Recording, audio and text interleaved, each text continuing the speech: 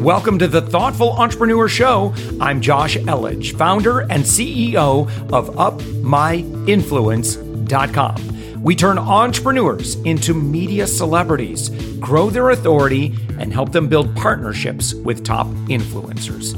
We believe that every person has a unique message that can positively impact the world. Stick around to the end of the show, where I'll reveal how you can be our next guest on one of the fastest growing daily inspiration podcasts on the planet in 15 to 20 minutes. Let's go. All right, with us right now, we've got Leah Caplanis. Leah, you are the founder and CEO of Social, which is known as the cleanest alcohol available today. Thank you so much for joining us. Thank you so much for having me. So, Leah, you have an amazing story that really helped you come up with this idea. We'll talk about your business success and that sort of thing. But I'd really love for you to kind of share the story, the Social story. Yeah, sure thing. So I started Social about 6 years ago when I was living in Chicago, and I actually had been going through this healing journey because when I was 26, I was diagnosed with thyroid cancer, and I ended up choosing to heal holistically. So instead of having surgery, I went vegan for several years and I didn't drink alcohol at all. And 2 years into that, I had learned so much about holistic nutrition and even our emotional wellness, in that we need to really connect with each other as humans. We're social creatures. And I didn't drink at all. And then I realized I really wanted to drink again, but I wanted something cleaner that I felt good about.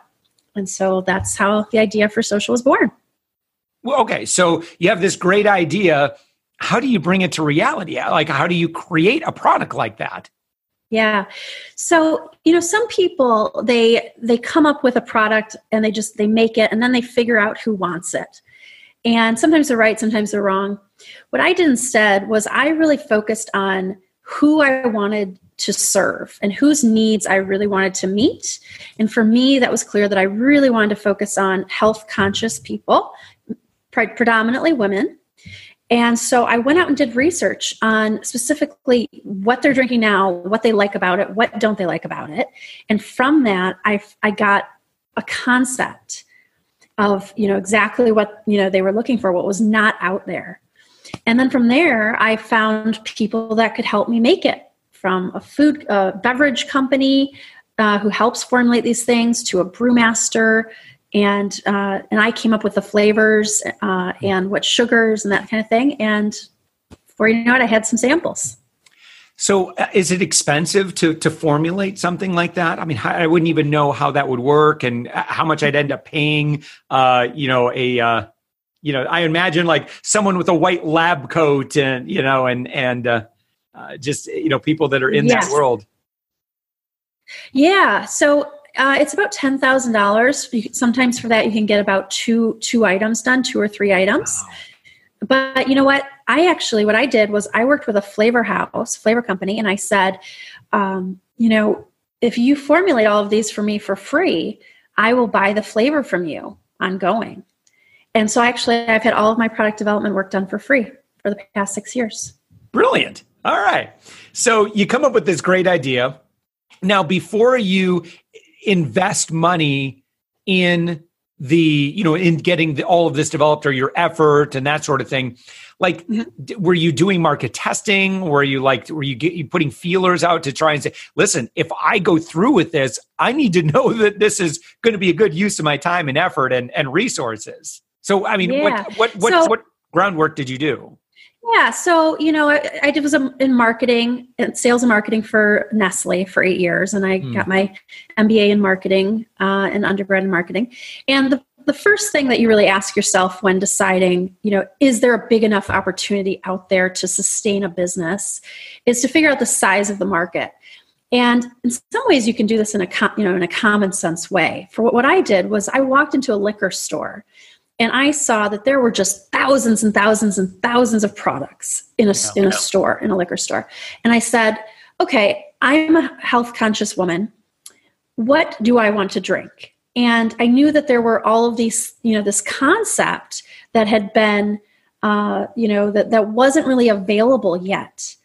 And I had talked to all these women and they said this is what they wanted. And I said, okay, well, if all these other companies can sustain themselves in this huge, $80 billion category or whatever it is, then, there's room for me to get 0.25%, and that's enough.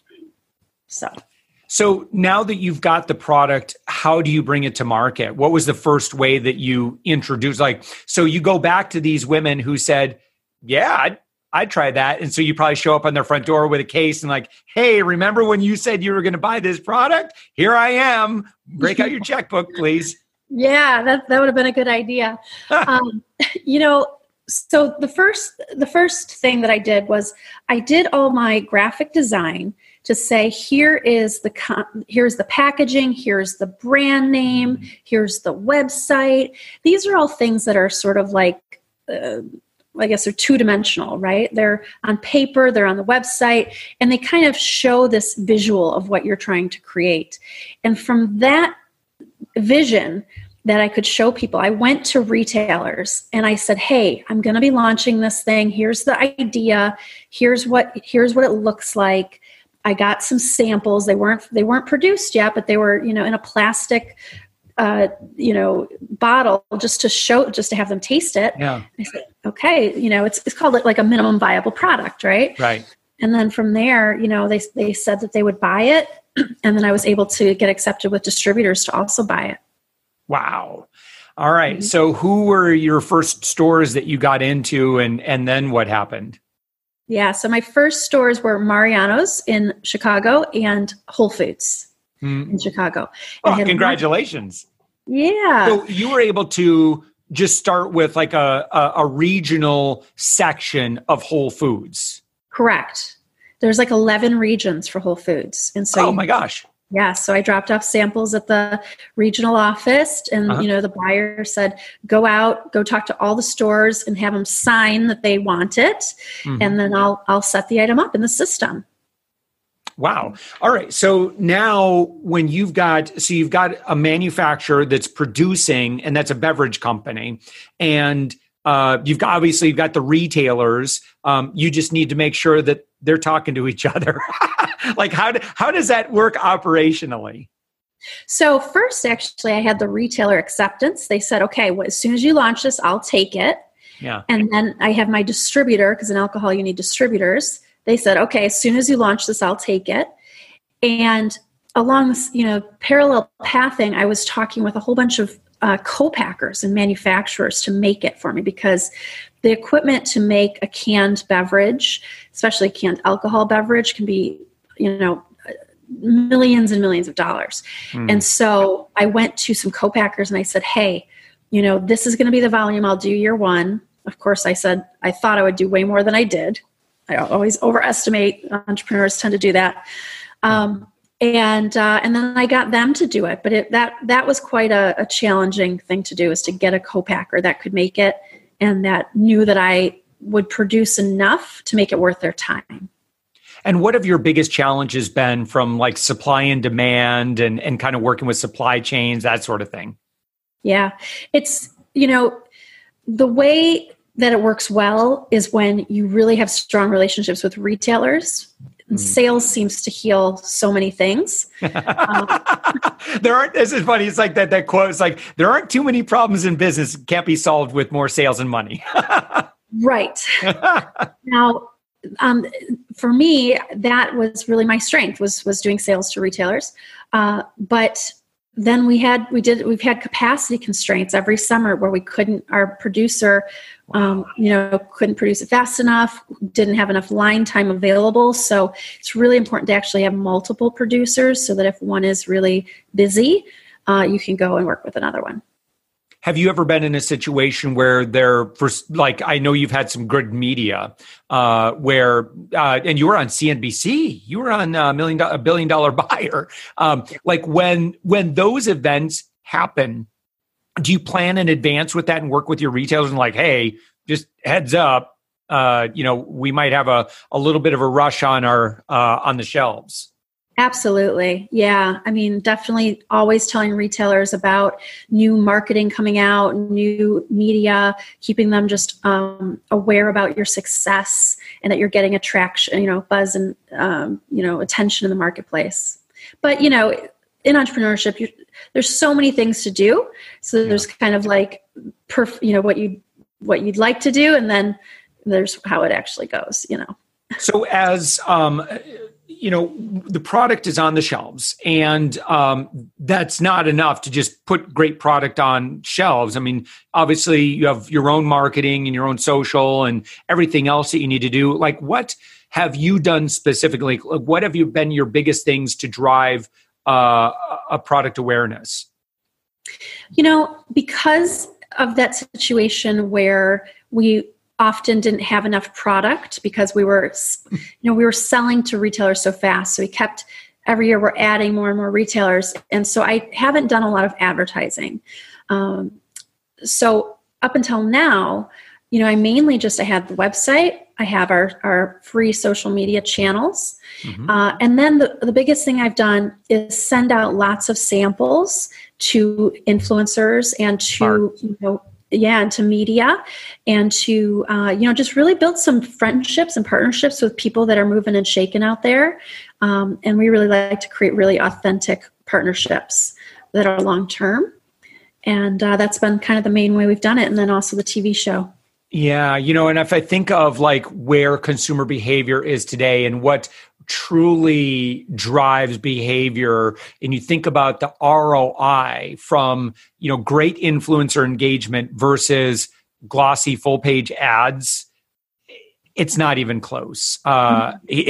Just in terms of bang for the buck, if you have a great program. I would imagine now, Leah, that tell me a little bit about your operation and like who you've got on the team, who you've hired in, and what kind of great stuff that's allowed you to do as a CEO.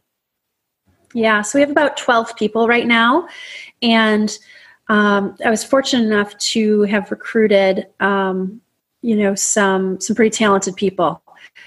So we've got VP of sales who used to work at Walgreens for 10 years handling their alcohol nationally. And I have a director of sales who has worked for Miller and Bacardi and several brands. And so we've got quite a big team sort of at this point. And it's completely dependent upon their devotion and their work ethic and their attitude, and it's crucial.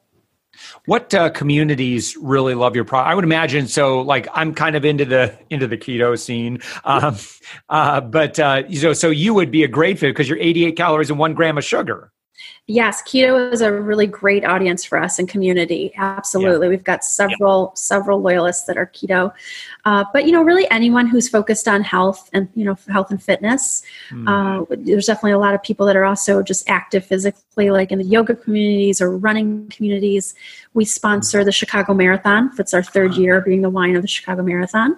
Yeah. So doing different runs and races is part of our marketing. How do you do influencer marketing? Like, how do you identify influencers, and then what's your engagement look like? Like, what do you reach out? What do you say? Yeah, so we've got about 60 plus affiliates signed up on our affiliate program. Mm-hmm. And so they basically go to our website, socialsparklingwine.com, and they go to the affiliate page and they fill out an application that just kind of talks about who they are and their presence online. And then we approve it. And we send them product, we send them photos and images, and basically they earn 15 to 20% of all e-commerce sales that go through their platforms. So it goes directly to their, we transfer it over to their bank account. And, we partner on all kinds of different ways, whether it's if they've got a podcast, if they have a blog, if they have events happening, that I can go and, be interviewed on those, go to their events, that sort of thing. So. Wow. So your flavors so you've got sparkling wine, and then you've got sparkling water as well. And do you have 4 flavors of each? Is that right? We've got 6 flavors of wine and 4 flavors of water. Okay, great. So, and then of the wine ones, you've got elderflower apple, strawberry rose, hibiscus cucumber, pink grapefruit, and then there's 2 other ones that. I'm just looking at the front page right now. So, of the 6 flavors, Gosh, I would think that grapefruit, coconut, a toasted coconut almond, that would be really, really interesting. I would think that I would probably like the grapefruit ginger. I'm not sure. What's your favorite flavor? My favorite is elderflower apple. They look at apple a day. But everybody's got their favorites. And each one of them has superfoods in it and botanicals. So like the pink grapefruit ginger, that has organic ginger extract. So it's a little spicy. It's real ginger. Oh. And the strawberry rose has organic rose essence. And so they're very, particular. And so everyone really has their preferences. Brilliant. Well, great. So, Leah, you are on the web at socialsparklingwine.com. You can see all the flavors. You could order online. And then, of course, you can also see the directory of all of the stores that the product is available right now on the shelves. And so, I tell you what, I'm going to be heading up to Lucky's, which is just a few minutes north of me, and get me a case. Well, I greatly appreciate that, and I hope you enjoy it. Yeah, it sounds great. So fantastic. So Leah Caplanis, I want to thank you so much. You're the founder and CEO of Social Sparkling Wine. You're on the web at socialsparklingwine.com. Thank you so much. Thank you, Josh. You guys have a wonderful day. Thanks for listening to the Thoughtful Entrepreneur Show. If you are a thoughtful business owner or professional who would like to be on this daily program, please visit upmyinfluence.com/guest. Now, if you've got something out of this interview, would you share this episode on social media? Just do a quick screenshot with your phone and text it to a friend or post it on the socials. Now, if you do that, tag us with the hashtag UpMyInfluence. Each month, we scour Twitter, LinkedIn, Facebook, and Instagram. We pick one winner from each platform, and you get crowned king or queen of that social media. Now, what do you win? We're going to promote you and your business to over 120,000 social media fans, totally free. Now, can you also hook us up? Now, in your podcast player right now, please give us a thumbs up or a rating and review. We promise to read it all and take action. We believe that every person has a message that can positively impact the world. Your feedback helps us fulfill that mission. And while you're at it, hit that subscribe button. You know why? Tomorrow, that's right, 7 days a week, you are going to be inspired and motivated to succeed. 15 minutes a day. Now, my name's Josh Elledge. Let's connect on the socials. You'll find all the stuff we're doing at upmyinfluence.com. Now, thanks for listening, and thank you for being a part of the Thoughtful Entrepreneur Movement.